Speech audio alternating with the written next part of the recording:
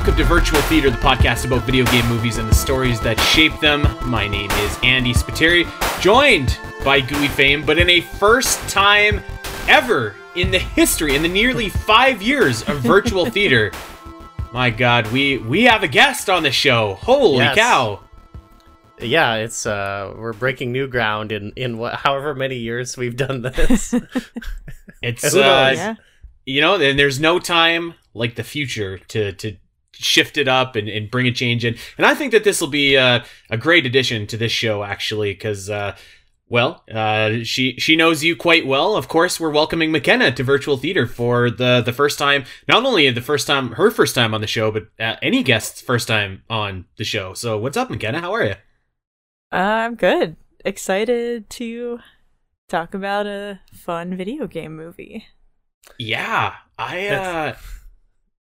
It's gonna be good to have McKenna too, because McKenna, like me now, we're experts now on Turok. Not really, but I was gonna try and use some of my segue power there, but I couldn't quite connect the right dots. But so basically, this is like a crossover episode that is combining a lot of expertise. Yeah, it's very ambitious. it's maybe the most ambitious thing we've ever done, actually. But so we got, of course, we've been plugging it the last couple shows that we've done. You've heard the ads on Zelda Cast and Omega, but we're like a couple months into Flashback 64 now, the podcast that chronicles all the Nintendo 64 games that release in chronological order, which I had the privilege of guest appearing on an episode of that. And I'm right to say that you guys have actually been playing and studying and analyzing Turok for the N64. Is that right? Oh, yeah. Yes, absolutely. We just recorded our episode on it yesterday, though it's going to come out after this episode. So this is almost like it's like a primer. We'll probably share some information about Turok that will also come on that show, but it'll be nice for our Virtual Theater listeners to kind of get an idea of this game series. Yeah. Well, I have to admit to you that I said before we went on air, I had no idea Turok rolled like this. I have to be honest. I've never played a Turok game, and I don't know why. It's not like it kind of looked like it was up my alley. Like I like first person shooters. I like dinosaurs. I like.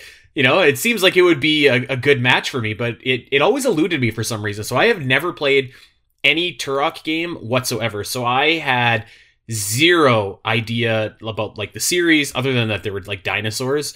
And actually, frankly, I had zero idea that there was even a movie made in this franchise, which, until you suggested it, I didn't even know that it was like a thing that existed. And, without getting too far ahead, I feel like I kind of want to play some Turok now, because I was left with a taste in my mouth that I could eat more of this. So before we go any farther, then I want to say, and we said this at the end of we will be saying this at the end of our Turok episode, but Night Dive Studios did a fantastic remaster of the first game, and they've done the second game, which I haven't played yet, but they do have a version on Switch, and it is a quality remake. It is wonderful, and like it takes the N64 game and modernizes it in a way where it's like so satisfying to play. So I would recommend, Andy, if you get a chance, checking it out. I actually think too, I read that some of the people who worked on it went on to be part of the studio that made Metroid Prime. And I think as a Metroid... Really? Yeah, I think it's not exactly like Metroid Prime, but I think I could see it, like, if you like that game, it kind of... It doesn't... You don't have, like, power-ups and, like, new abilities like that, but just you're kind of a 3D shooter explorer kind of game. I think you'd dig it. Yeah, I can see some similarities, like in terms of like some of the enemies and monsters that you like traditional, like dinosaurs aren't that far of a world away from the the Sure. creatures that you see in Metroid Prime. So yeah, like I was I was very curious about the series after like watching this movie, and yeah, came away with kind of a really actually good impression of everything. And so I guess so we should start right at the beginning, because we talked about doing Turok like a month ago or something like that. And I was like, okay, sure, that sounds great. And you gave me the link to watch. This movie is free on YouTube, by the way, and we're gonna link it. So you should definitely check it out. Semi crappy like rip of it, but you know, it's a good way to watch it. Wasn't too bad. Wasn't too bad, yeah. It's not I like told Sam, 4K or whatever. No, it's that you can tell you're watching it on YouTube. I told Sam, I was like, you know, the movie's free on YouTube, so you know that it's got to be good. So, but can we give you some info before we talk about the movie in particular? McKenna, maybe you can explain. So we're kind of we don't really have a rule, but we're kind of going outside the boundaries actually of what constitutes a video game movie, because this movie is technically not based on a video game. It's not based on a Turok game, and Turok, the game, is actually based on something else. So it's sort of like if we were to do GoldenEye, you know what I mean? Where it's like not quite. It's a little different than that. Maybe if we're doing closer. Like Tomorrow Never Dies or something. But right. McKenna, do you want to fill the listeners in on like what Turok is? So it started as a comic book series in the 1950s, which I think you saw. It's sort of I think it was originally intended as a continuation of a different comic series. Mm-hmm. But ended up like things getting changed. And so the original run was in the 50s, and then there was a 90s run by Valiant Comics. Yes. And then Acclaim bought Valiant Comics to get the rights to Turok so that they could do the video game and they could do their own comic book series. And then there have been a couple other there's a Dark Horse comic series, and Dynamite Entertainment, I believe it's called. Mm-hmm. Which that one's fairly recent. I think maybe more recent than the movie. Yeah. There's like a more modern run that's, I think the person's name is like Greg Pak.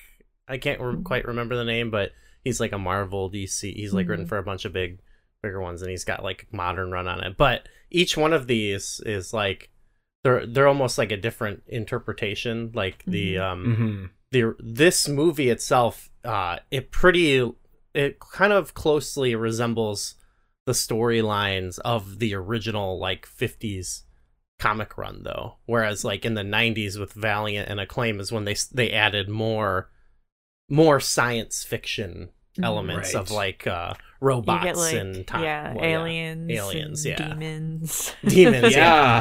I'm looking at some of the Dark Horse comic covers right now, and they look certainly more like sci-fi-esque than maybe the Valiant ones. That I didn't know that at all. Like, I feel like I didn't know a dang thing about Turok before this, which I am. Yeah, you're right. Like we are kind of skirting around the rules, although it's not like we've never done that before. But but yeah, that's my mind is kind of blown here. I did not know that Turok had been around since like the 50s. I literally thought it was an N64 game. Wow. Yeah, and the old comics are more, they're more like, I guess, 50s serial pulpy kind of stuff, and it's the 90s one. Not only did they bring in like the sci-fi, they brought in like a more edgy, 90s vibe to it, which this movie actually maintains that aspect of it, because it gets pretty gnarly. So I kind of like that it it rolls back some of like the added sci-fi elements, but they kind of keep it gritty. It's pretty cool. I have a comparison to make. I don't want to make it yet. I want to wait till a certain point when we get in the movie, but it's a favorable comparison. And I couldn't believe it. But this is like how like not on the pulse I was about Turok. Like I didn't even know Turok was like a character. I thought it was just like, I thought maybe that's where the dinosaurs lived or something like that. I was like just as clueless could possibly be when talking. And by the way, we're talking about I don't know if we actually specifically said it, but this movie is called Turok: Son of Stone. It is available on YouTube. It was made in 2008. It was directed by like a ton of people actually: Kurt Gita, Dan Reba, Frank Squilas, and Tad Stones. And you know, I gotta say, I thought it was really good. Like I was very pleasantly surprised based on what I expected going in. I don't know what McKenna, what did you think? Like you've been playing Turok lately. Like did this kind of you kind of knew what was going on? How did you come away? Just initial impressions before you get into the movie. I thought it was great. It's definitely a different version of the Turok story.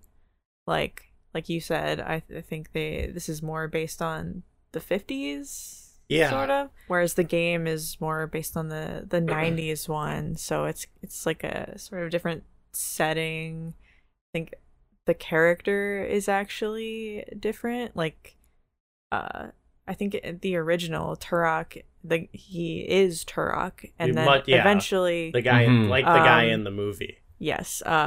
Eventually Turok becomes a title that means Son of Stone. So the Turok in the game, his name is actually Tulset. Yes. And Turok is his title.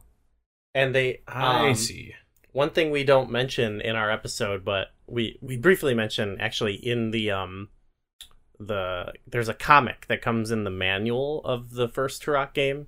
And I believe it involves the Turok Tulset from the game meeting this other character, Jake, who is like a Turok. There's some like time travel things, and I believe what we're going to see in future games is that character becoming the main character of the other games. I think Jake was his name. I could be wrong, but so I think that was introduced particularly with Acclaim doing that, where they're like, so then they can have it be like, they can create different characters or whatever, you know.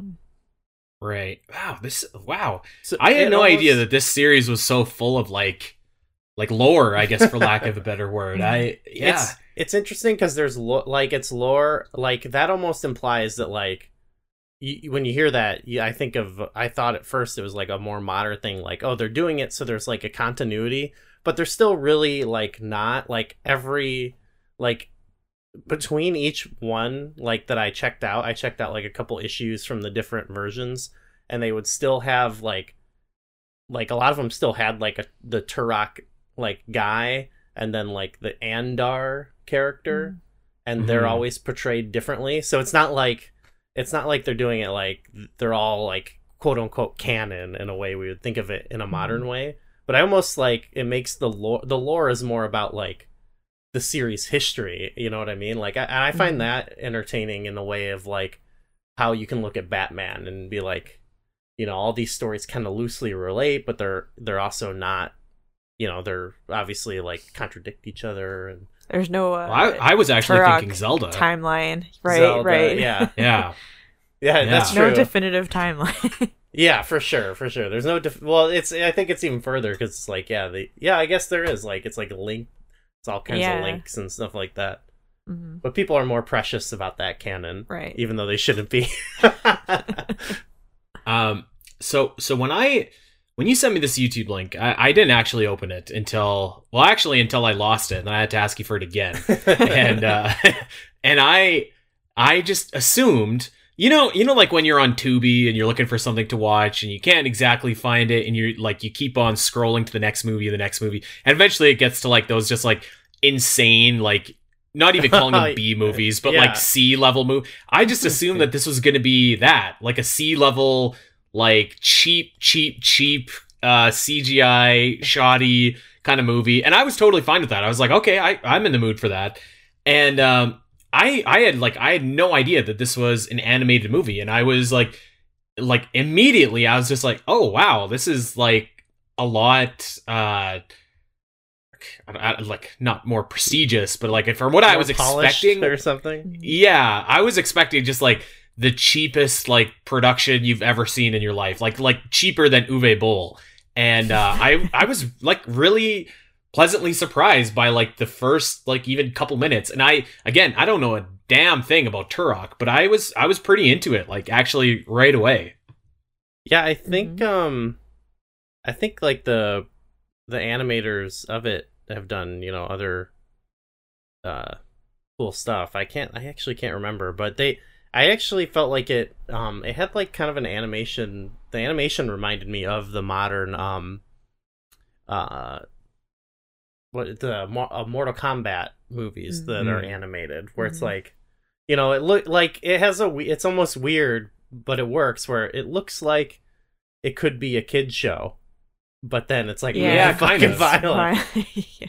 It's okay, like it's cool. I dig it, I'm gonna make my comparison now that I was gonna save for a specific scene, but like there was like multiple moments in this movie where I was like, this is like fucking Castlevania violent. Like this is outrageous. Like how brutal this movie is. Like is like, oh my god, there's people getting shot in the eye and like punctured through the heart with like stakes. I was like, Jesus. It was pretty graphic, but I think that kind of added to the movie actually. Yeah, no, I thought it was cool. I thought it was badass. Yeah. Okay, well let's get this movie kicked off here. I want to break down. There were so many awesome scenes. I'm just going to start right from the beginning and we can go. So yeah, we start off and like there's no indication like when in the history of the world we are.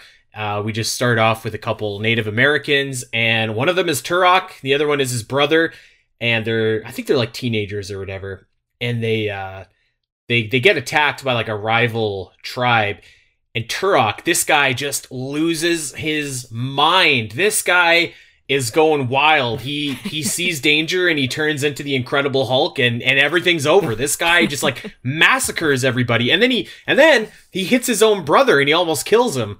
I don't really know what his deal is. Maybe you guys can fill me in. Like, why is he so awesome at fighting? Like, what happened to him? There's nothing in particular. Yeah, I don't know what.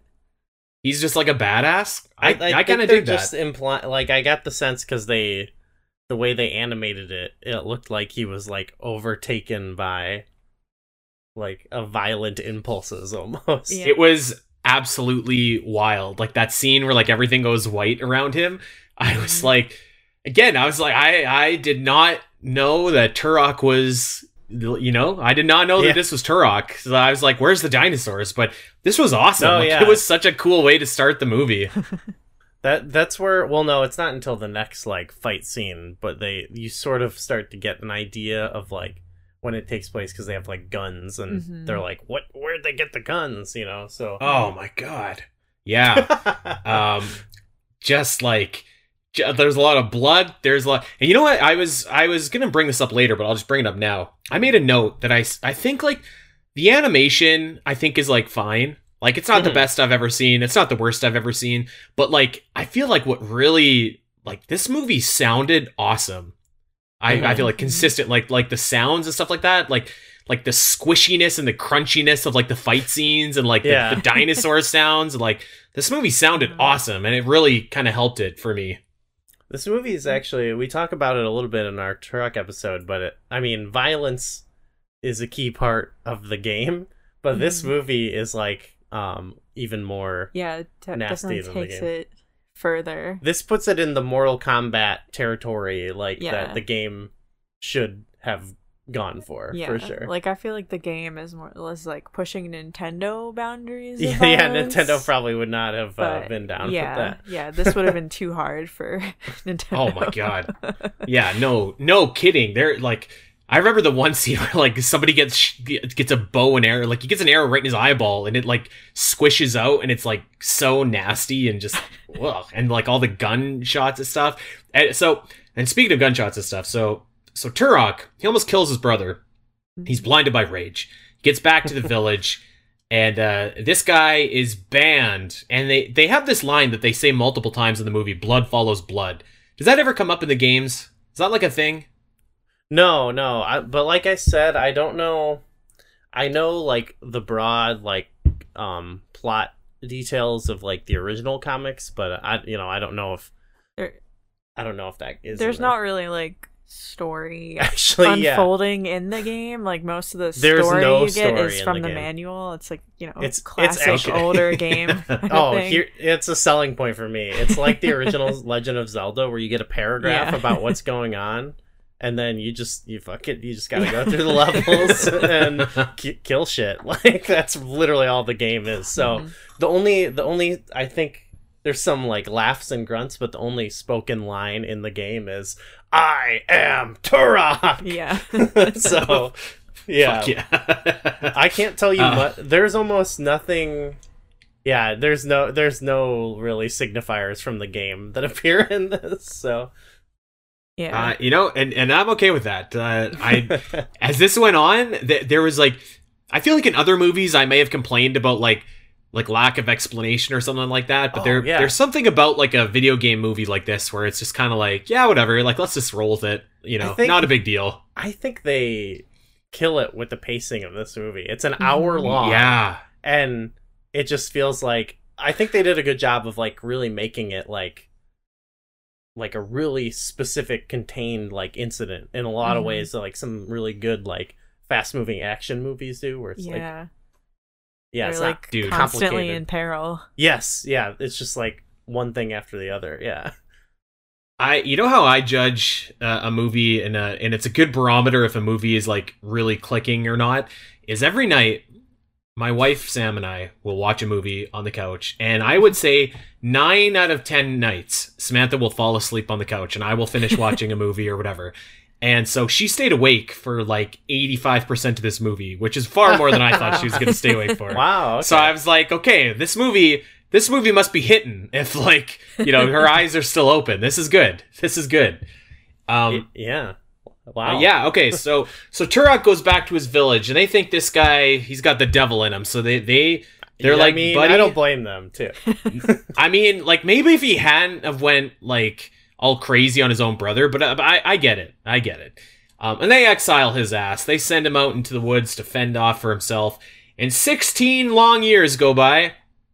And and so 16 years later, Turok's nephew, whose name is Andar? Andar, is that Andar, yes. He goes over to Turok, who lives in the woods by himself. He's like Paul Bunyan, and he's like, hey, we're gonna get attacked by this rival tribe that actually I think the whole feud between them was that Turok incident 16 years prior, I believe. So it kind of is like Turok's fight in a way. And he's just like, Andar is like, Turok, you gotta come help us. Like my dad, your brother, is asking for your help.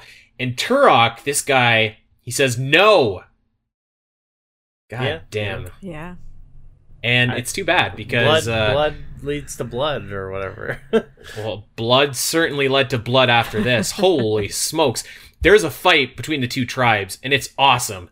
This was so awesome. The bad guy tribe, they pull out fucking rifles and they start shooting at these guys, and like, oh my god, it was like, this was violent.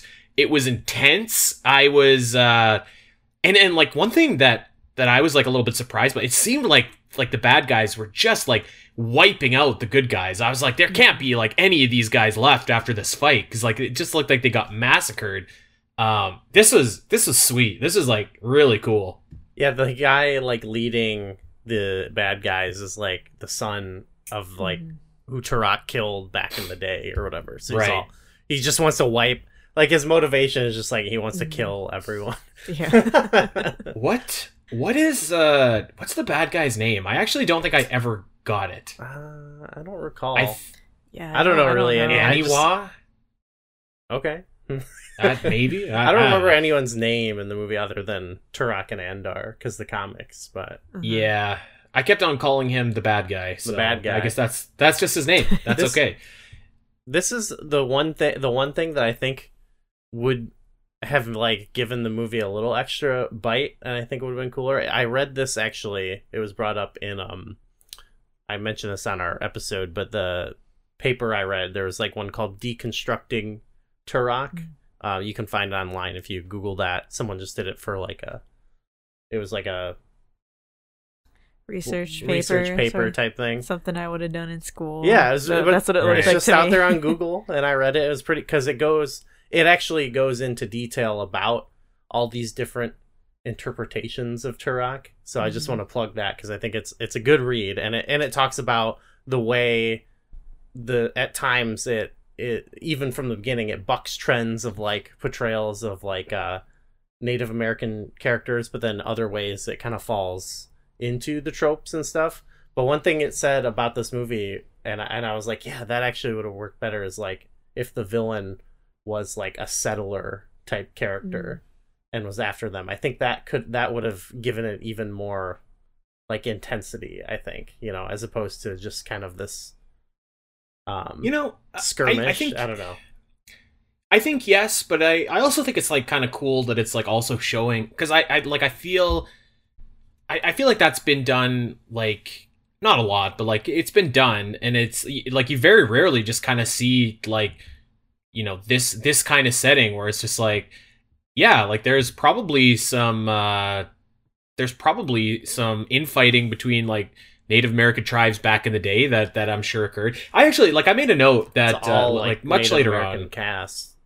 Yeah, like I feel like this is just like a really like I don't know what the proper way you would call it, but like I feel like it's a really underserved like era or like genre of movie, like looking at like ancient indigenous tribes and stuff like that. Like there's such like a lot of cool stuff that you can like tell in that era, and it like is largely untapped. And like look at Prey, like that movie was sick, and like it kind of was one of the first ones I can think Prey of that wasn't awesome, and it wasn't tied into like that the story that you might usually hear where it's like the bad. And I'm not saying that they shouldn't be these stories about bad guy settlers coming in, obviously. No. Like I just thought like I was thinking of the villain who they do a good job of like making him feel threatening the whole movie, but yeah, I don't know, there's something about that like extra layer just would feel even more evil to me, I guess, if that makes sense,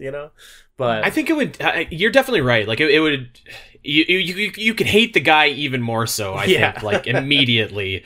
But I don't know. I guess I do kind of like. It's just like we could tell a story about Native Americans, and we don't have to bring up all that other stuff. Like it just be a story just about like them, and they don't need that. But yeah, like I really do think it's like it's quite an underserved like era in history. That like there's a lot of like it's like you could do anything in that era, and like it's like we saw in Prey or like we see in this movie. I don't know. I just feel like it's a cool era. That's something that's cool about the original comics. Like while it does have a lot of ways that like it's like portrayals of Native American people fall into like classic tropes. I guess like from what I understand of, I still want to read the original comics. If anyone can get me the collections that I think Dark Horse did, that would be great. But in the original, like the comics were like some of the only other like major comic portrayal of Native Americans was in what's his Tonto, is that his name, in the Lone Ranger. Oh, the Lone Ranger, and he kind of speaks in that more like broken. He was like a big caricature, right? Yeah, from what I understand. Yeah, and so while Turok still had, it still had its own issues and stuff that with its portrayal, like it was in the comics, he just like spoke, like he spoke like they treat him as if he was a regular character, which I think is kind of cool, and that's pretty cool about this movie, I would say. Yeah, I feel like the setting like really added to the movie. Like if this is like a regular movie where well, maybe I should take that back. I was about to say two plumbers go in and then they're in a world of dinosaurs, but I mean like if it was like I don't know, a different kind of movie or something like that. Well, I think the setting like adds to it, and it's a very like cool setting that still has a lot of like potential to do other cool stuff. Which is to say, so yeah, the bad guy, I thought he was pretty sinister, he was pretty evil, and I thought he was pretty good. And this guy is just fucking raiding this village. This village is this thing is like burnt to the ground. These guys are massacred until Turok, this guy comes through the fire and brimstone like the goddamn Undertaker about to like whoop ass. It is awesome. It's so good. With the axe. The axe. Oh my god. Yeah, he's got the father's axe or whatever. Yeah, that was awesome. He recognizes our villain. Yeah, he's like, oh, that's it. That's the axe. I was like, you'd recognize that? I mean, I guess, but yeah, he has that. He has that axe, and he looks livid. And actually, I skipped over too. So Andor, no, not Andor. Andar. I'm sorry. Andar actually finds Turok before this goes down and begs him for his help. And yeah, so he comes in and he completely dismantles most of the other tribe. But the so they get away. Turok gets away, and he's got Andar with him, and he's got his brother's wife, who I do not remember her name. And they're making their getaway, and then these like big violent chocobos come and attack them. This was unreal. Yeah, it almost has like it kind of reminded me of like when Link ends up in like Termina in the beginning of Majora's Mask, where they kind of just like transition into being in like it's like they go through like the Lost Woods almost. Yeah, they just wander into this place. Yeah, it was a really cool. That's a really cool like transition, I guess. You know, I kind of liked this, and I feel like normally I wouldn't, but I was just like, what the hell? Like, where are they? Why are they in this different world now? And they completely do not explain anything.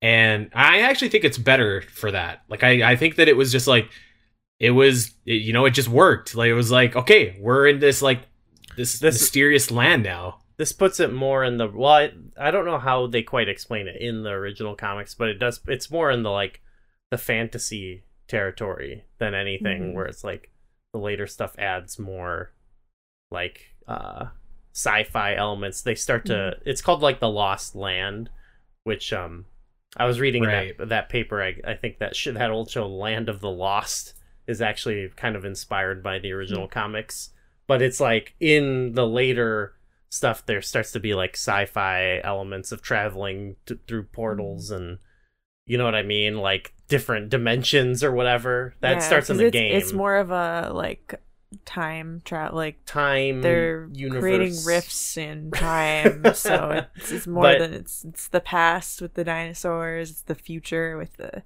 cybernetic stuff. I like this where it's like it sort of is just like it is more fantasy, and I feel like if they ever wanted to make it a franchise, you could then introduce that stuff later. But for the purpose of this, it's kind of, I think, best left. Like a lot of things kind of, it's really about just the drama of that guy chasing them down, you know? Yeah, I think like if they would have been like, oh, here's a wormhole portal to something, I feel like that would have taken away, and like I feel like there's not really an explanation that would be like super, super great for like why they're there. So I actually kind of feel like no explanation and just like going with it is maybe the way to go here. Cause I was just like, sweet, let's do, you know what it reminded me of actually is, in X-Men, there's a little place in Antarctica called the Savage Land where like a bunch of dinosaurs live. Did you guys ever like read X-Men comic or watch like the show back in the day? I watched the cartoon. I didn't. Yeah. Yeah. Sick intro. Yes. I remember. I vaguely remember the Savage Land. Yeah. I mean, it's kind of got a maybe you wouldn't call it that now, of course, but like the premise I thought was cool, where it was like this little prehistoric pocket in like a place that you would not expect it at all, and this kind of gave me the similar vibes. Or I don't know, I thought it was cool. Like it was an instance of like less is more. Yeah, actually, I don't know if Turok's supposed to be a reliable narrator in this regard, or if like we're supposed to take it as such, but I like in the movie they if they're trying to explain it or not, he just keeps going like, the underworld. Yeah. And you're like, oh, okay. Like I don't think they call it that, and maybe they do in the comics, but like I've always understood it as like the Lost Land. But I like that he just thinks like, I don't know what his concept of the underworld is, but I don't know. I thought that made it even spookier. It was pretty spooky. Those giant chocobos, I was just like, Jesus, they were relentless. And this is where it is, because I made a note of this. One of these poor chocobos got shot right in the eye, and it was just sickening. Oh, yeah. Oh my! And the chocobos eat Turok's horse. Man, if you were a horse in this movie, you're fucked. Like there's some horses have some bad times in this movie. Yeah, poor guy. Poor little guy. So yeah, they basically they enter some kind of I think you nailed it. They go through the Lost Woods and they come out and they're in like this prehistoric world. And man, the star of the movie shows up right here. The star of this whole thing. Oh my god. Oh my god. The relentless Tyrannosaurus Rex. This thing is so awesome. It sounded great. I said the animation was like kind of okay, but like this T-Rex looked fucking sweet. He was so cool. And this T-Rex, Jesus, he was absolutely relentless. He was gonna eat those guys no matter what. Oh my god. Like followed in that raging river and it's just like, no, all fuck right. that. So this is actually a Carnotaurus. Okay, it's a Carnotaurus. Oh, okay. Which is the same dinosaur that's in Jurassic Park 2. Yeah. And it's also in the Disney animated Dinosaur. It's like the villain dinosaur. Makes sense. Okay. It is like, I'm like, if you're like, I get it if you're making this and you're like, we get a T-Rex and like, no, we need one that looks like more evil. Yeah. It's like, this looks pretty badass, you know? Looks like he looks like a killer. Absolutely. Wow, I just googled Carnotaurus. This thing looks even more sickening in Google Images. Wow, look at this. We gotta Google images. Damn. Yeah, this thing. I'm just gonna call it the Relentless T-Rex because that's what my notes say. Jesus Christ, the horns. This fucking T-Rex, like.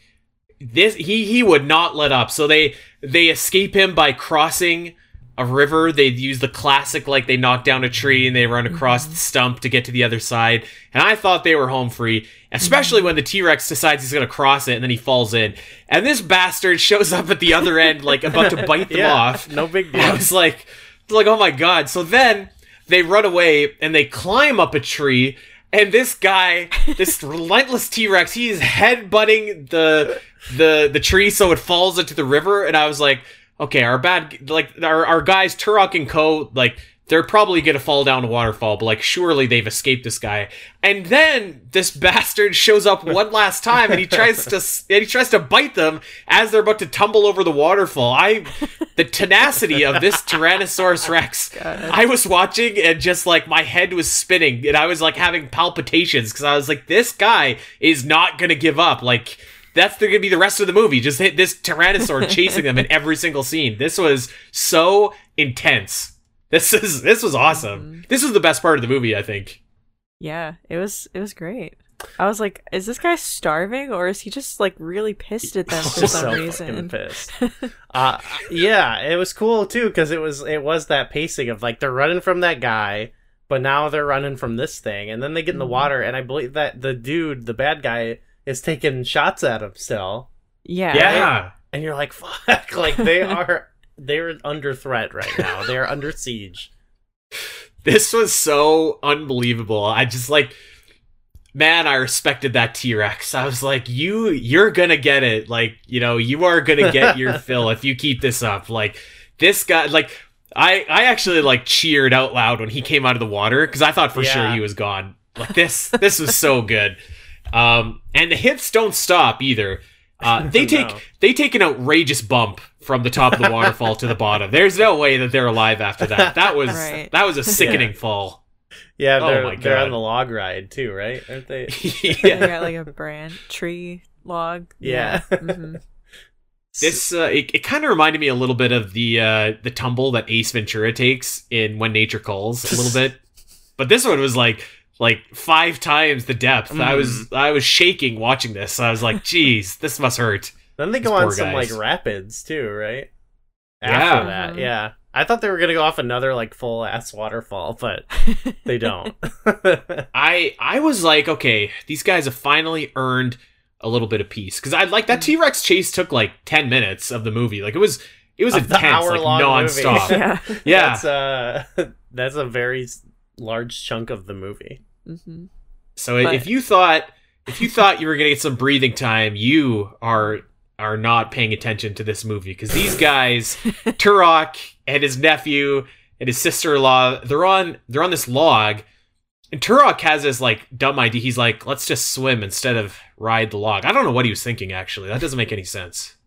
Hey, I just was like, whatever. He's been on his own for 16 years, was it? He's, like, an expert survivalist. So I was just like, I'm sure he's got the right idea. Well, it didn't seem that way at the time, at least, anyways, because this guy is just like, we should swim. And as soon as the shot changed from above water to below water, I was like, oh fuck, these guys are in trouble. And sure enough, they're out. McKenna, do you know what dinosaur this was? I don't know. Oh no. So I think there's actually so I live about 2 hours away from a dinosaur museum. It's one of the biggest in the world, actually. Ooh. I'm pretty sure I've seen a skeleton of this guy hanging in that museum before. But it's like this ginormous like sea creature that with like it looks like a brachiosaurus but underwater. Yeah. And this thing is all over these guys, and he's trying to eat them. And like when you're watching a wrestling match and you're just like you think that somebody is like gonna win, but you're like, there's no way they could possibly kick out of another finisher from this guy. This is where I was at watching this. I was like, there's no way, like, one of these guys has got to be on the chopping block here, because like there's no way. This was intense. So many near falls. Yeah. Oh my god. It was very this is sweet. Phantom Menace. It made me think of Phantom Menace. Yes. Or I had that thought. It made me think of The Way of Water a little bit too. Just when what's his name, Loak gets saved by Payakan or whatever. There's actually, this reminded me of Avatar in a lot of ways, but from here on out it starts to remind me of Avatar. Yeah, kind of. Yeah. This was so good. Like the sea dinosaur just chomping him, and Turok is fighting, but he's like hacking this thing's long ass neck, and like he's putting up a pretty decent fight, actually. And yeah, you're right, actually. Phantom Menace is the perfect descriptor, because there's always a bigger fish. Yeah. Oh my god, this thing looked like a ginormous blob in the water or something like that. It looked like massive. It reminded me of that thing from Jurassic World. I think it's Jurassic World that eats like the Indomitable Rex at the end. Remember that? Yeah. It's like a big ass water creature, right? Yeah. It's like a water type dinosaur, yeah. Tank. Like, what is that? Huge tank. What's the Jurassic Megalosaurus? Megalodon? Oh, like the Meg? That's not right. The Meg. Meg, yeah. Let's see. Megalodon. I think that is what it's called, actually. Maybe not, actually. That's a shark. Either way. Mosasaurus? This thing. Oh, yeah. The thing in this movie is like ginormous. These are terrifying to think about. I mean, already like right, like whales and stuff already are like kind of freaky in a lot of ways. Yeah. Even though we should love and respect them. I once saw a 40-foot whale shark. Ugh, it was like that would give me the willies. Oh my honestly. god! Yeah, the free willies. Hey. No, you're right though. That's just like so like mind-boggling that like there's this ginormous creature that lives in the water of the world. Like I follow an Instagram account that like it's like an ocean account and whatever, and like some of the shit that lives underwater is like terrifying. It's man. Freaky. Oh my god, freaky down there. Yeah. Yeah. And the deeper you go, the freakier it gets. I know, that's what I'm saying. Like, even the, like, gentle, beautiful ones that I would want to be friends with, like, up close to the surface, also kind of freak me out, you know? No offense, like, but that's just how freaky the ocean is to me. Mm-hmm. You better hope that they don't hear this, or they're gonna try and eat you. Like this big blob of a dinosaur tried to eat Turok. No, they wouldn't. They would. I thought for sure that this fucking dinosaur was about to crawl on the land and keep chasing. Yes, yeah. I thought that too. I was like, this movie will not let up. Like, this is gonna chase him all the way, but it doesn't actually. So we can breathe for a second. Yeah, this was when I realized, like, damn, the movie is, like, flying by. But they do slow it down a little bit here, and you get some, like, character. This was so intense. Yeah. You needed a breather, because, like, you've been for, like, 15 minutes, which doesn't seem like a lot, but, like, 15 minutes in a row, you're just, like, it's pounding action. Like, literally, like, my heart was pounding watching this. And they do give you a breather, but it's even, like, not that much of a breather, because you go over to the bad guy, and now this guy's in trouble. This guy, he finds a tribe of Gorons from The Legend of Zelda in Turok world. And these Gorons are vicious, and I think it's inferred that they're cannibals. Is that right? They're just, like, the most evil. I feel like this is, like, just an offensive portrayal of, like, proto-humans. Because they're just all, like, demonic, like, even Turok calls them demons. Yeah, he does call them. Like, oh god, like, let up, you know, like, they can't all be, like, bad, right? This is a clear case of the winner is rewriting history here. I'm sure that our ancestors were gentle and kind folk for their time. Yeah, I'm sure they had their conflicts and stuff, like, but, you know, we're in the Lost Land, you know, or who knows? Something weird going on there. Yeah. Gorons. Well, that's what I referred to them as, because they reminded me of Gorons, and I didn't quite know what to refer to them as, and I didn't want to be, you know, insulting. And they do kind of look like Gorons, especially the Twilight Princess ones a little bit. They do look like monsters, so, to be fair. Yeah. They're like sharp teeth and claws. Human, yeah. So the bad guy somehow, because he's still got a pistol, which is like super new tech in this Turok world. And by the way, he reloads that pistol really damn fast, considering he'd have to put gunpowder in it. And he has a lot of gunpowder too. They show him doing it, which is cool. So this guy actually, like, shoots the leader of the Gorons right in the face and becomes the new leader of the Gorons by doing so. So our bad guy now has an army of Gorons at his disposal, which is bad news for everybody, unfortunately. Yeah.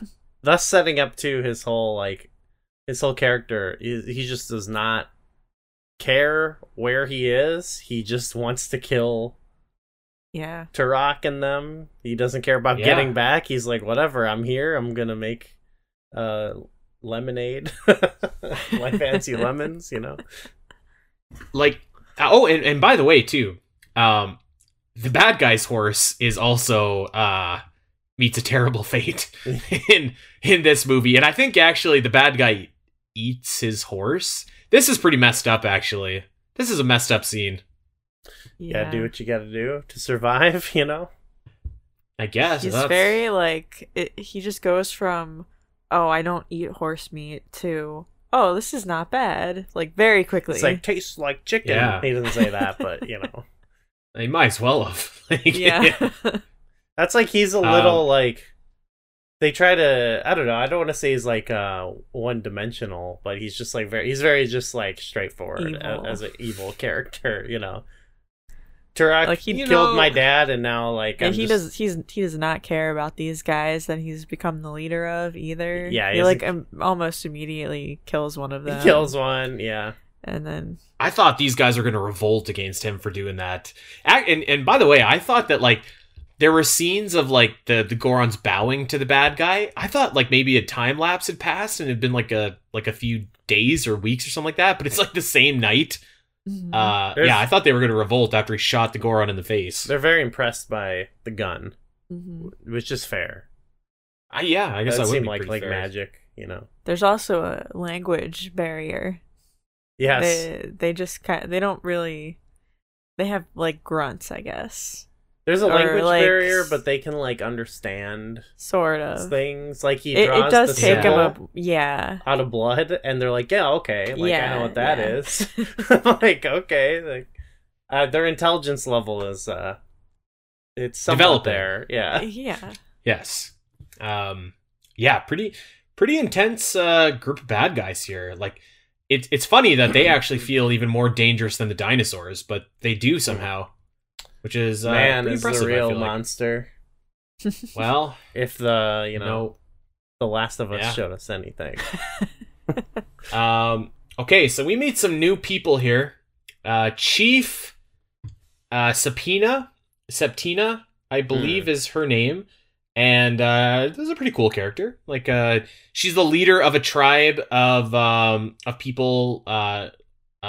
Presumably the same tribe that Turok is from, that are in the Lost Lands, and there's a pretty like hefty amount of them actually that all take up residence in this tribe, and so they're pretty impressed that Turok was able to more or less kill that big shark dinosaur, and so they're just like, all right, like you three, we don't really trust you yet, but you could come into our tribe and like, you can hang out for a little bit, and if you're able to get a pterodactyl egg, you can join us, but you're probably not gonna do it. So like, whatever. And this was pretty cool. I thought this is a cool scene. Yeah, this type of thing, this was out of the comics. From what I saw, like there's a lot of stories in the comics where they go to the Lost Land and they meet like different primitive, like almost like ancestor, tribes to them, and there's a whole there's actually like a whole thing in the comics where he has to like using like his more advanced knowledge of time, like of technology and stuff, like help the tribes do different things, and that's kind of an element here. He has like I guess like a metal weapons, Yeah. Whereas like they have like stone and stuff like that. So that's kind of I guess that's kind of an interesting take to do with like if we're talking about portrayals of Native Americans, like they're like to almost like reverse it where the main character is a Native American who has like more advanced technology, I guess. Even though it's he's using it to like help them rather than harm them. Yeah. So that's kind of I agree on it, yeah. I thought that the whole thing was pretty cool actually. Like it was a nice breather after like all of the like the action and intensity. And there was a shot actually that I thought was like awesome. And so Turok climbs to the top of this like mountain. It's like a little cliff or whatever. And he gets the egg, and he's getting like ragdolled by a bunch of pterodactyls, but he eventually jumps on one of them and he rides it up, and like there's this really cool shot of like them going into like space and like seeing the stars and stuff like that. That was awesome. Up above the clouds is beautiful. Yeah, it was a sweet shot. I liked it. There's even and I liked the whole thing actually. Everyone in the tribe was cool. You meet a new character named Koba. He was pretty cool. Andar has a love interest, and she was pretty cool.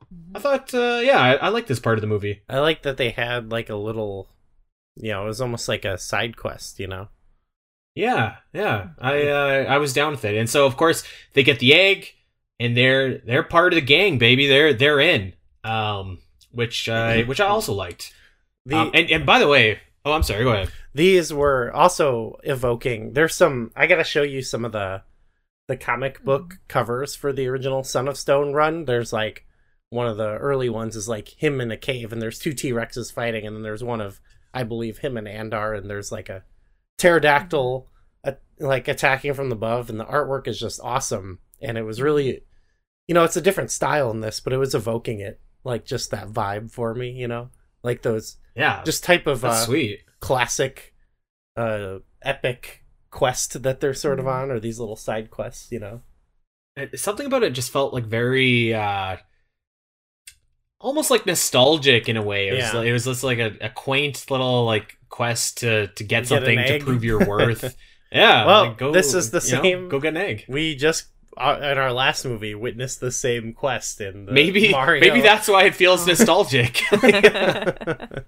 It's like the exact same thing. I love the after when he gets the egg and they have this little like The party party. and they're all just like scooping portions out of the egg. Mhm. to That looked give to delicious. people. Yeah.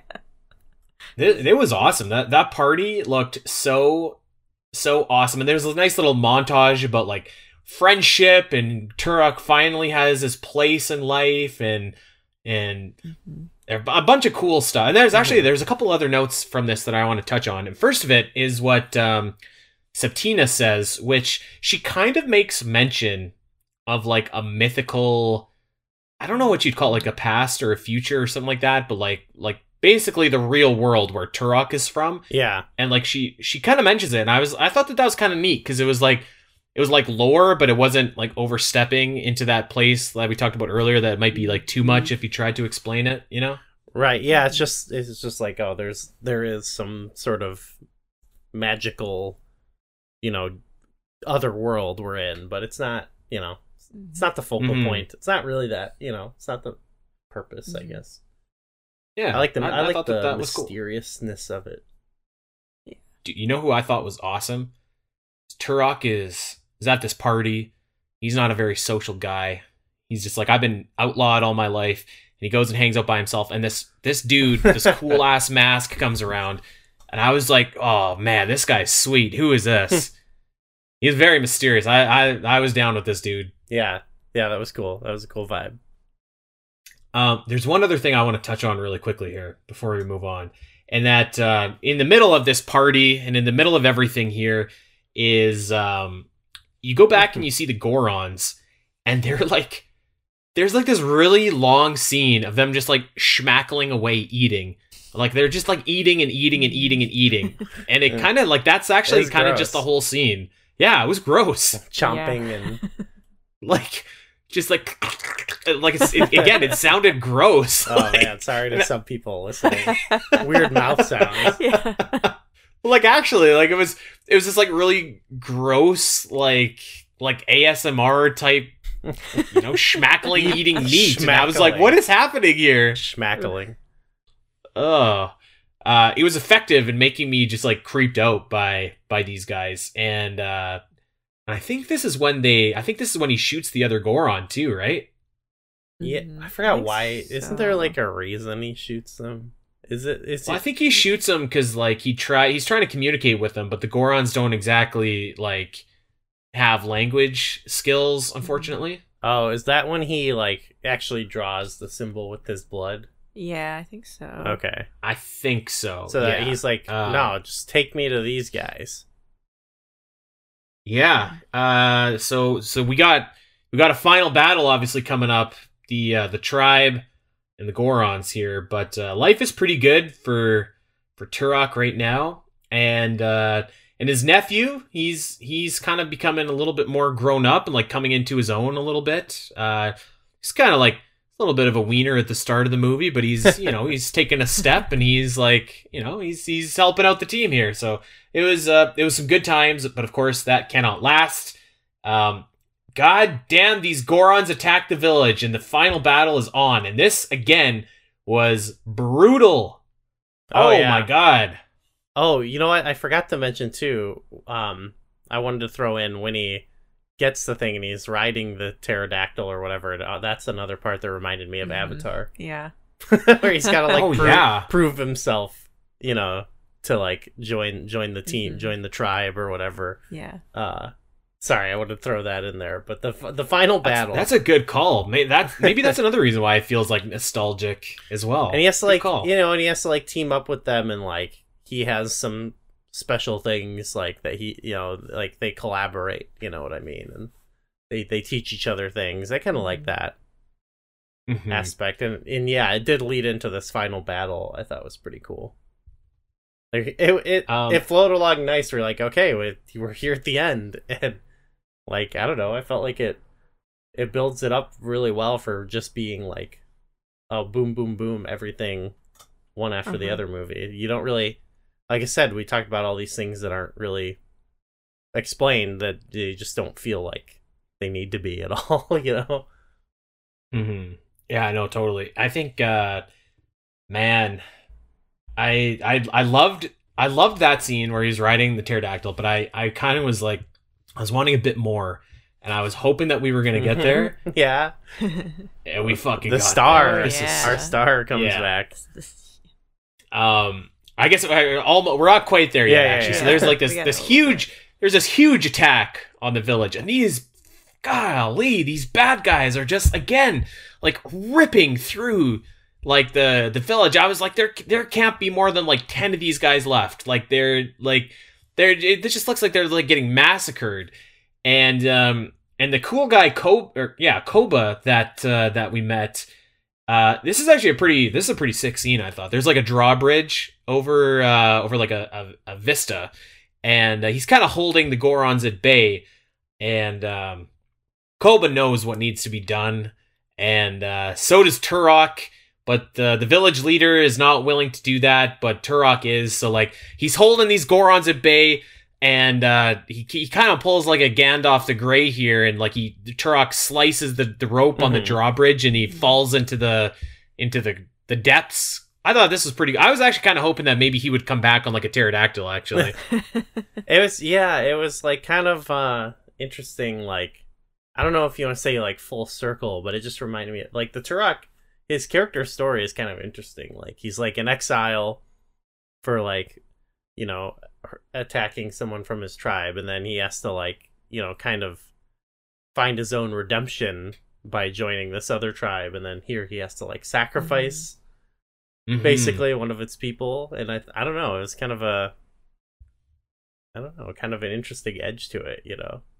I don't know if there's like you know, I don't know. A little bit, yeah. Like I think that like his story, and it was kind of reflected again because like this tribe as well is kind of like blood follows you wherever you go, which has kind of been like the theme of his life. And like I think everybody knew that what he did had to be done, but like they kind of hated him for being the one to do it, you know. Particularly like the village leader, Septina, who I think they're trying to like tease a little bit of a romance between the two.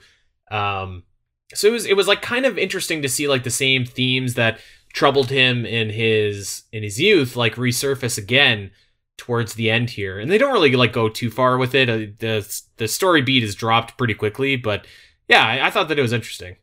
Yeah, it's never like once he gets into like the action early on in the movie, he's just fully in survival like action mode. So it's not even like something it's not like a story where he like struggles with, you know, being violent again or anything, but it just kind of is like something that's kind of present with him the whole time.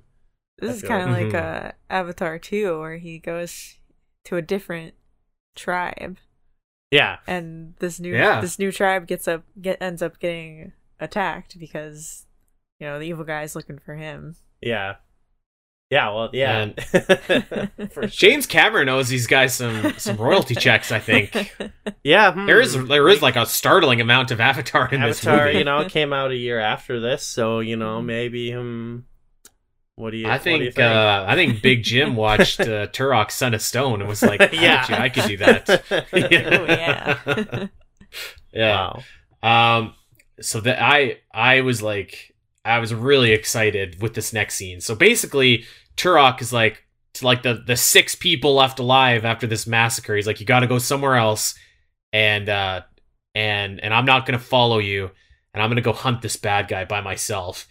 And man, he fucking sees the relentless T-Rex again on the way, and I was like, he's back. Yes. I as soon as I seen this T-Rex, I knew it. I was like, he has to forge an alliance with this T-Rex. He has to. It was such an awesome payoff. Oh my god.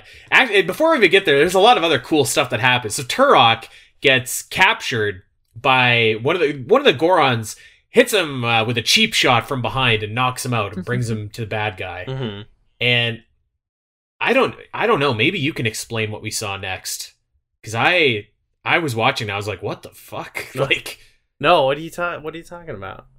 What happened? Okay, so Turok is like knocked out, and it's like he's in like this different play. Like it's like a dream or something like that, or flashback. Yeah, and it's right out of Metal Gear Solid 3 actually. When the Sorrow is walking, you're walking in the river with all the people you've killed, and Turok is there, and the dude with the mask shows up again, and the dude with the mask is actually Turok's brother, who, of course, died in the attack at the beginning of the movie.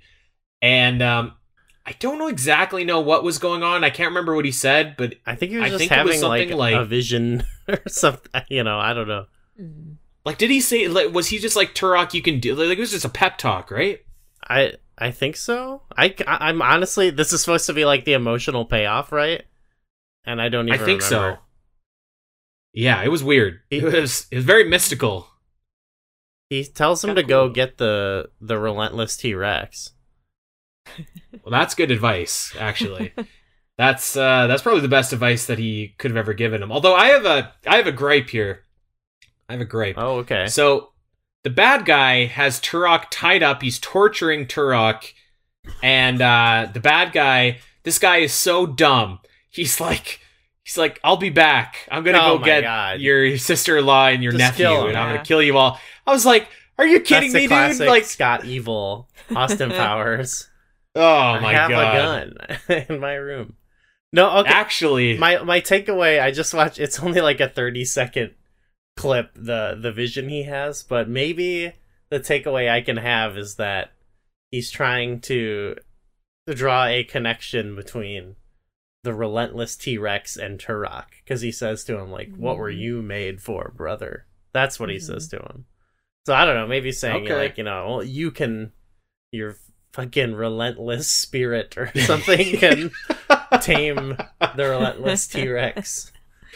Only Turok can ride the relentless T-Rex.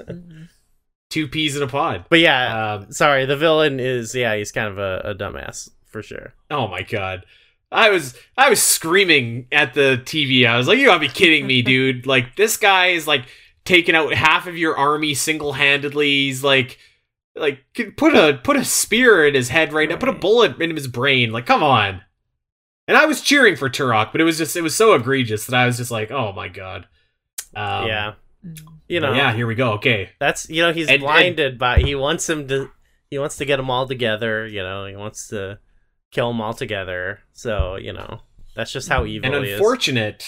I lied. The bad guy didn't leave for his sister-in-law and his nephew, because he already had his nephew, because this little twerp followed Turok. Yeah, and got captured. Which that made sense. He looks up to old Turok.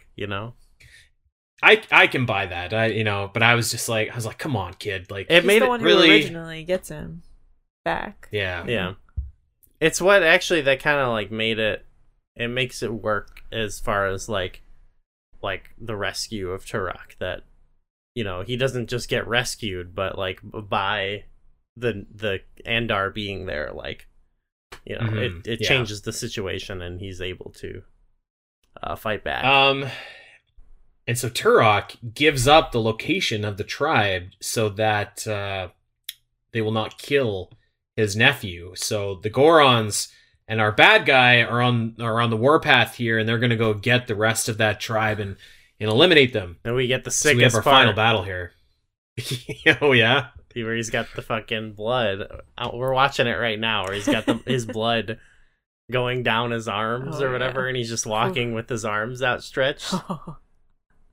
That's fucking sweet. And we get the nostrils. He sniffs of the relentless T-Rex. It's like a shark, dude.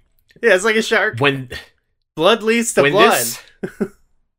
When this relentless T-Rex showed up, I was like clapping and pumping my fists. I was just like, this is so awesome that the relentless T-Rex is back, and he's made a pact with Turok to take out all the Gorons. I was like, this could not get any better. Yet this is so sweet. Him.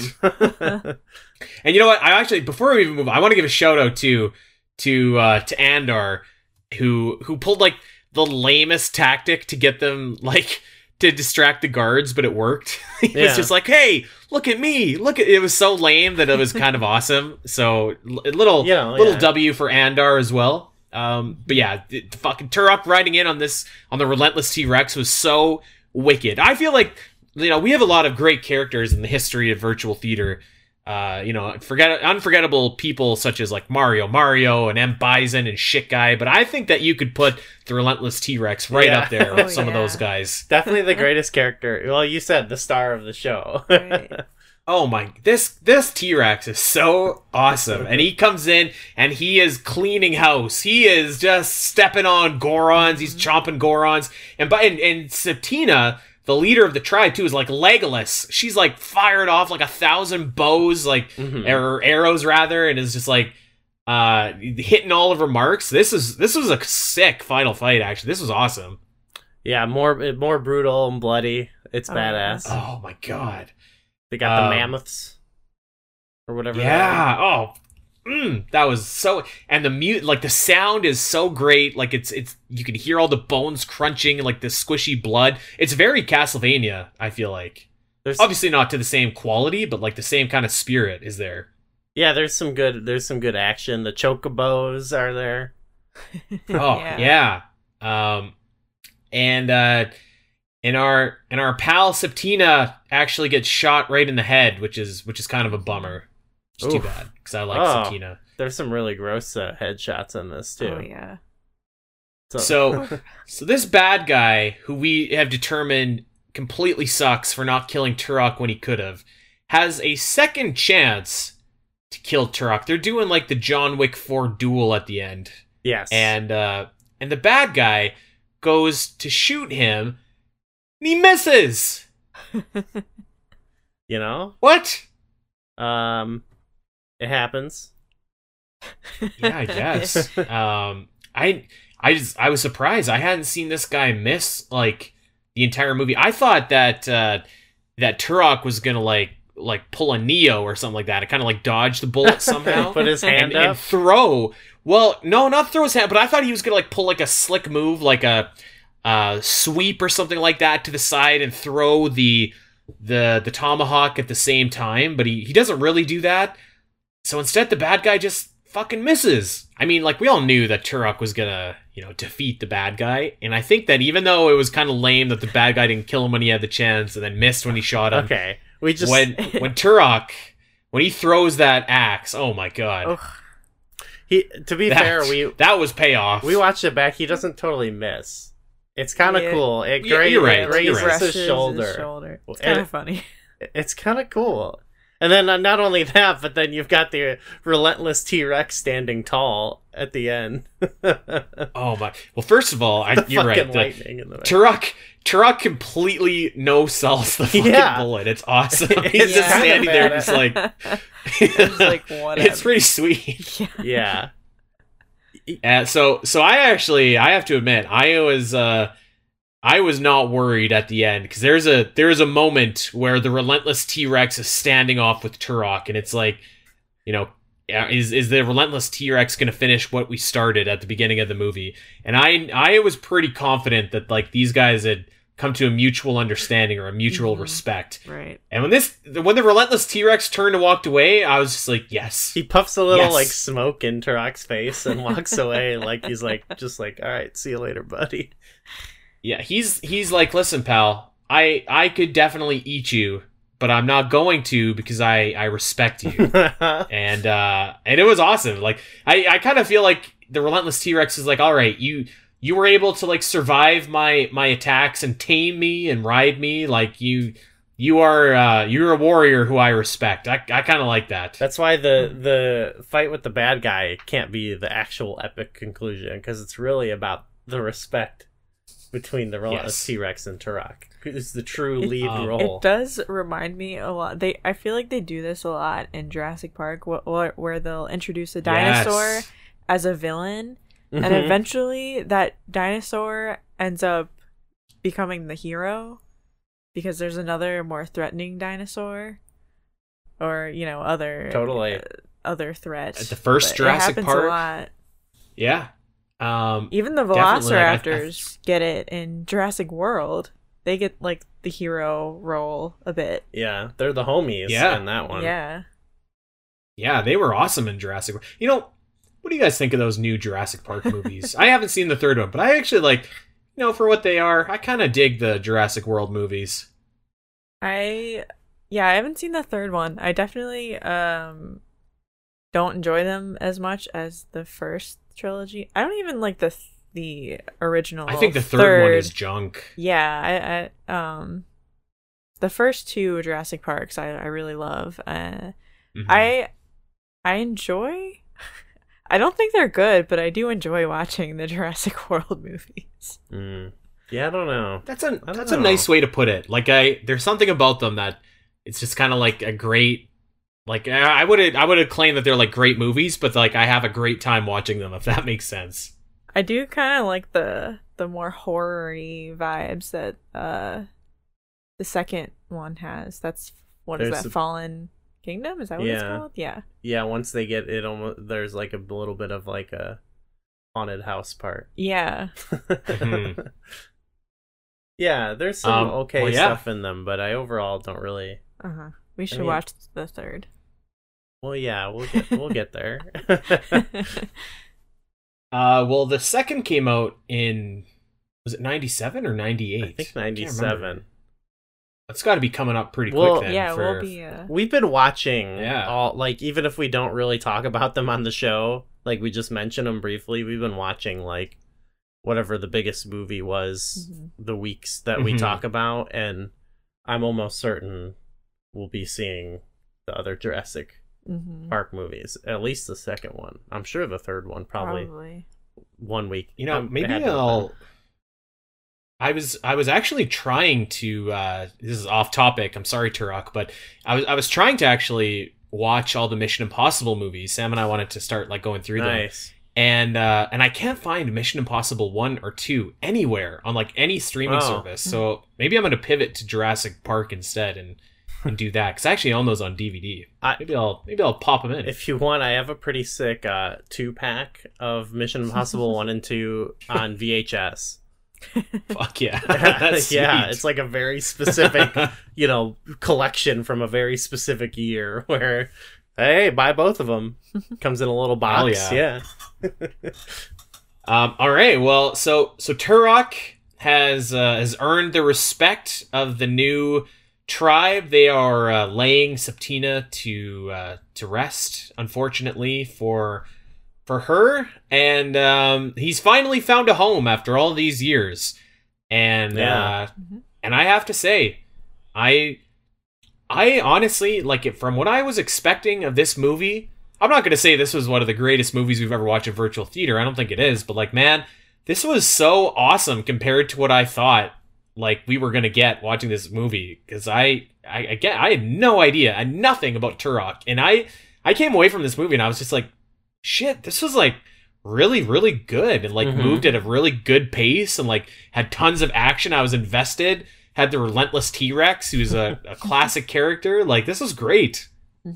Yeah, I really enjoyed it too. Definitely we had some other movies that are like, really, really awesome, but this one it's pretty up there, I would say, towards the upper part of kind of the movies we've watched. Especially, I love like kind of like a, like much like the games, like almost like a hidden gem like this, where it's this movie isn't like striving to be, like a epic, right, feature length film. I think it kind of knows its like lane, and I think it's like a really good, just like straightforward animated, adventure movie. Yeah, I totally agree. We should have mentioned this early on, but McKenna was looking at like the cast too before we. Yeah, because it does have like all like Native American actors in it, and I was just looking because I feel like you see a lot of these actors in a lot of stuff. Yeah, like there's the Turok's sister-in-law's voice actress. She's the voice actress of Pocahontas, the Disney Pocahontas. Yeah. Oh, really? Yes. That was, I think, the one that stood out to me. That was like the big one. There's Graham Greene, who was in Dances with Wolves.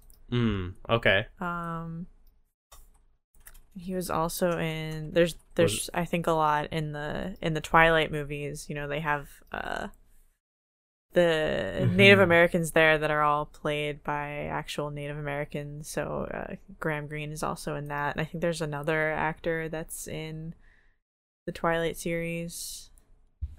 The guy who actually voices Turok, I'm just seeing, he's been in a bunch of stuff as well, but he was oh my god, I don't think he got an Academy Award nomination, but it seems like he got a bunch of like other nominations for his role in Flags of Our Fathers, which is a Clint Eastwood jam. Yeah. So that's pretty cool. He was in this guy's been in a ton of stuff, actually. Yeah. He's in Wind Talkers. He was he was Kicking Wing in Joe Dirt, who has the fireworks. Isn't he the guy who has the fireworks stand? He was in Cowboys and Aliens. A 5-star movie anywhere. This must be one of his more recent movies, because on IMDb, like, just I can see the photos are from like that are more recent are from the Christian Bale movie Hostiles that came out a few years ago. I thought that was pretty good, but yeah, anyway, so yeah, it's got a good, good cast of people here, I think, too. Yeah, I thought the movie was like again, I wouldn't say it was like the best voice acting I've ever, but there was never like a time where I was just like, oh, this doesn't sound good, or like this sounds kind of like someone's kind of dialing it in or phoning it in a little bit here. Like I thought that like I think the animation is one thing you can look at, and there's certainly times where like it looks a little bit cheap. There's a scene where like they're crossing a herd of like dinosaurs, and you can see like Andar like moving in place, and it looks, it is what it is. Yeah. But like that's, I feel like, the only thing that you can really look at and say maybe looks a little bit more low budget. Like I think like everything else is like really, really competent and like well done for the most part. Yeah, for sure, I agree. It reminds me of some of the other, we've talked about on the show, like, I don't know, like that Batman movie we watched, and we've covered a couple things, even like the Final Fantasy like stuff we've covered, where it's definitely like produced on a smaller budget, because it's slightly more like niche. They're like, it's for targeting a specific, I guess, group of people. In this case, like maybe Turok fans. I don't know. It's going for even like, I feel like adult animation is kind of a more niche. Although I don't think it should be. No, yeah. I don't think it should be either. I bet you if this movie was like, if this was like re-released on Netflix right now, like I feel like I can't be the only one who was like, damn, this kind of like has some Castlevania vibes. Yeah. And like how popular that show was. Like I feel like it could do like pretty decent. Yes, yeah. So it does remind me of Castlevania and Mortal Kombat and stuff like that. That now kind of have it. Like I think they could they should bring Turok back. I think Turok is really cool as a franchise, so I'd like to see. I think I don't know. I'm kind of holding off on looking into later Turok stuff, because I know we'll get to play it, but I think there's even beyond N64 games that I heard were, I think some were kind of like, oh, this is the end type situation with the franchise, but I don't know. We'll see. I think with Night Dive doing these remakes, and they have the part 3 that they're doing, and I think maybe it'll get some people hyped up. Revive Turok. Yeah. I like I said, I didn't exactly know like what to expect going into this movie, but I think in terms of like movies that have completely like outperformed what I thought they were going to be, this is like, if not the best movie we've watched. Like it's up there, because like, from how good this movie was to how kind of whatever I thought it might be, I was really, really impressed. This was a great recommendation. I'm really glad that we covered this, because I think I would have never watched it otherwise, because I feel like I didn't even know it existed, and I bet you that a lot of people listening to this also like didn't know that it existed too. So you should go out of your way to check this out. It's really cool. Yeah, go watch that YouTube video of it. Man, watch the relentless T-Rex chase these bastards throughout the underworld or whatever it's called. If nothing else, you got to watch that. Oh my god, that was something else. So yeah. Okay, well I think we're at the end here, gang. I think we covered this movie maybe in as great a detail as anyone ever has. I don't know if this movie's ever been subject to a podcast review before, but I think we've got everything we can out of the Son of Stone here. Yeah, I think we're cornering. We're gonna try to corner the marketplace on the. Yeah, we're gonna occupy the Turok lane. I know there's a few people out there who are slightly more known for Turok, but I think we're planting our flag. We're Turok people. I think soon enough, when you say Turok, you're gonna think Gooey Fame, and that's the way it should be. Actually, I think so. McKenna, how was your first virtual theater appearance? It was fun. Yeah, I feel like I'm very in the podcast world now. You're a podcaster. That's right. You know, once you start podcasting, you can never get out, and then you just before you know it, you're guesting on shows, and then you're a part of the show, and then you're doing like 8 podcasts a month. Oh yeah. And yeah. So yeah.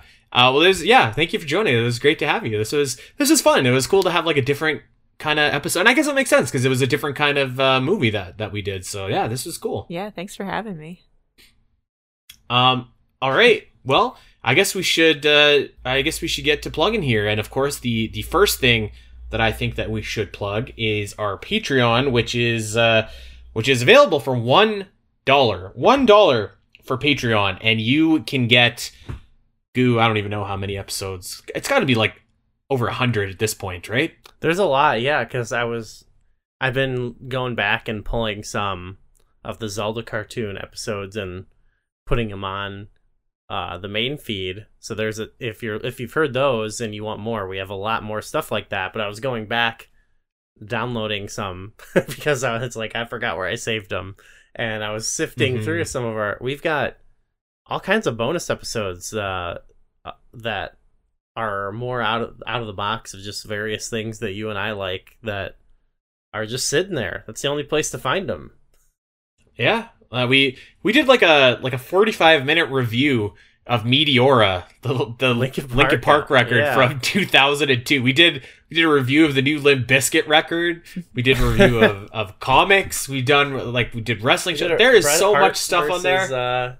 1, 2, 3. Oh my god! Yes, and so yes. And, well, I don't know. Is the plug? I want to transition to plugging something else that's related. Of course, which is we haven't really done a lot of shows like that, but I've talked to you about doing some more bonus shows on Flashback that kind of align with similar topics, that we've talked about there. Like like wrestling and maybe some other things. Maybe we can do some more Flashback related things. Maybe albums. We'll see. We'll see. There's definitely some stuff in the 90s that we'd love to have you on and talk about. And speaking of Patreons that are a great value at $1, I can assure everybody, I as a patron myself of Flashback 64, there's You're getting thank you are literally getting bang for your $1. So make sure that you get in on that.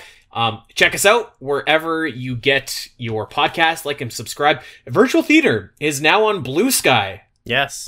We are at I think just Virtual Theater, Blue Sky, right? I think so. Yeah. I don't think that was. I should have prepared for this. This is new to the plug, so I'm not ready. I haven't gotten anything posted on it or anything yet. So I was gonna do that today. I'm like. We actually can promote it and stuff, but we haven't done that yet. I wanted to we got the name, we got the profile set up. We're ready. It. We're there. In fact, I think everybody here is on Blue Sky, so you can check us out. And all of our podcasts are on Blue Sky as well. You can check us out there. Of course, we're still on Twitter. We're at Virtual Theater X, at Spiteri316, at Gooey Fame. McKenna, I can't remember yours off the top of my head. Is it just McKenna Games, I think? Yes. Yeah, McKenna Games. Oh, yeah. Well, there we go. Okay, so make sure that you're checking us all out. And by God, watch Turok, the Son of Stone. This will be the most awesome hour and 15 minutes that you could potentially have. So highly recommend checking it out. 2 thumbs up. Watch it and then go play Turok. 3 thumbs up, actually. Yeah, 3 thumbs up. Hell yeah. Okay, everybody. Well, until next episode, take care.